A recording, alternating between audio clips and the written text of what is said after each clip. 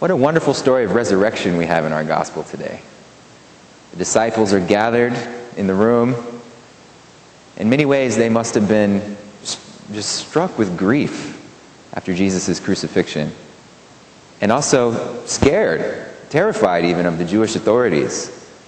They were now in a rather dangerous position. Their leader, their Lord, had been executed. So where did that leave them? So Jesus appears among them and gives them his peace. What a beautiful thing for Jesus to give us his peace. And he gives them his Holy Spirit. And they believe in him. They believe now in the resurrected Christ, the risen Christ. Now Thomas, of course, was not there when Jesus appeared. So Thomas had his doubts. Now we like to think of Thomas as doubting Thomas, as the classic skeptic. It may have been hard for him to believe that someone could rise from the dead. That may have been part of it, just on philosophical grounds. But we also have to think that Thomas, of course, was one of the main disciples following Jesus around. He had given up his whole life to follow Jesus. So when Jesus is brutally executed, what might that have done to Thomas's faith? We can imagine that could crush your faith. Your Lord, what you believe in, what you've given your life to, has just been killed. That's not how you expected the story to go. So when Thomas has a hard time believing this, it might be more than just a philosophical difficulty with being raised from the dead. It may be that his very faith has been tested or even crushed by this tragic event that occurred. So he wants to touch Jesus' wounds.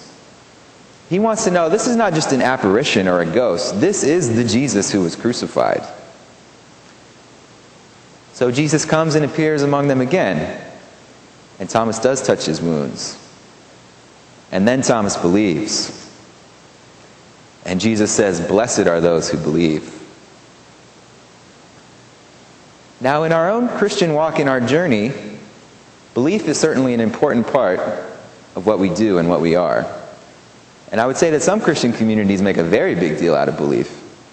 If you believe certain propositions about Jesus, it's the difference between eternal life or condemnation. It's important for us to think about, what does that really mean, though, to believe in Jesus? I would say it's not simply I believe in other things. I believe the earth is round. I believe there's 8 planets now in the solar system. It goes deeper than that. If I wake up tomorrow and there's actually 20 planets in the solar system, that's not going to change the way I live on a daily basis. Even if I wake up and the earth is flat, that would be a little odd, but it's probably not going to change the way I live day to day. But believing that Jesus is the Christ and that the risen Christ is with us, Jesus tells us that is new life. That is life in God. So what are the things that make it difficult for us to believe? On our own path, doubts are a normal part of the path. While believing is what we do as Christians, doubt is also a normal experience. And sometimes it may be that philosophical skepticism that's hard to overcome.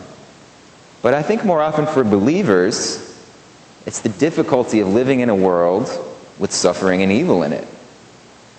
This is the biggest stumbling block for most people of faith.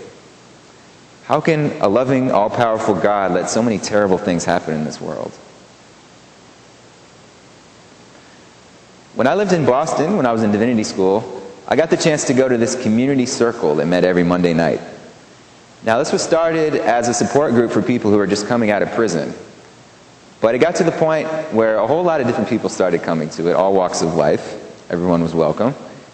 And we would have dinner together, and then we would sit down in a circle. And after kind of settling in, we would pass around a talking stick. So whoever had the stick had the floor, and it was just an opportunity to speak from that person's heart very openly, and everyone else was to listen attentively. So one night I was there, I met this man named Paul. So when Paul had the stick, I was listening to his story, and he started to pour out his story. So Paul was a black man in his late 50s, who when he was a young man had gone to the Vietnam War, and then almost as soon as he got back, he was put in prison for almost 30 years. So he had spent most of his adult life in prison, and he had just gotten out a few months before I was meeting him here. So Paul began to share some of these difficult experiences. And he talked about being in prison and being put in solitary confinement, the darkest darkness. And as I was sitting there and listening to Paul share this, I think my mouth dropped wide open, because Paul had seen suffering on a level that I can't really imagine. Spend your whole adult life either in war or in prison. But something happened as I was listening to Paul's story. I felt like I was seeing Paul. Have you ever had that experience, like you really see somebody suddenly? As a beautiful moment. And in that, not only was I seeing Paul and he was revealed to me, I felt that God was revealed to me in a way. The image of God in Paul. Not just the beautiful parts of this person, but the wounds. By seeing Paul in his whole self, in his woundedness, I was experiencing the risen Christ. I was even touching the wounds of the risen Christ. And that did something to my faith and to my belief. Just to see somebody who could come back from such a devastating, horrible experience through most of his adulthood, and to be there witnessing and really showing all of us grace in the way that he shared his story. When we touch the wounds of the risen Christ, it changes us. For the disciples gathered in that room, the risen Christ changed everything for them. The end of the story was no longer death and tragedy. The end of the story was resurrection. Life overcomes death. But it's important to realize Jesus still has the wounds. The tragedy of Good Friday has not suddenly been erased. As Christians, we can't really go straight from Palm Sunday to Easter. We're missing a major part of the story there. So Jesus still has the wounds. And in this wounded world in which we live, sometimes we might even say it's a crucified world in which we live, it can be hard at times to keep our faith. But it is in those wounded places that we may especially find Jesus there present. When we can have those moments to really be with each other, to see each other, the beautiful parts of each other's lives and also the wounds. In those moments, I believe that we can touch the wounds of the risen Christ. And indeed, the end of the story is not death. For we believe that life overcomes death, that Jesus is risen, the risen Christ is here among us. And our wounds, in fact, are his wounds. That Jesus is gathering us up into himself and bringing us into the grace of God.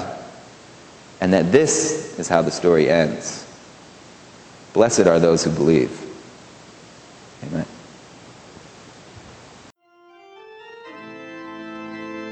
This has been a sermon podcast from the Episcopal Church of Our Savior, Mill Valley, California. We are a growing, welcoming community for those seeking to deepen their relationship with God and to journey in faith with God's people through the breaking of bread and in service to others in Christ's name.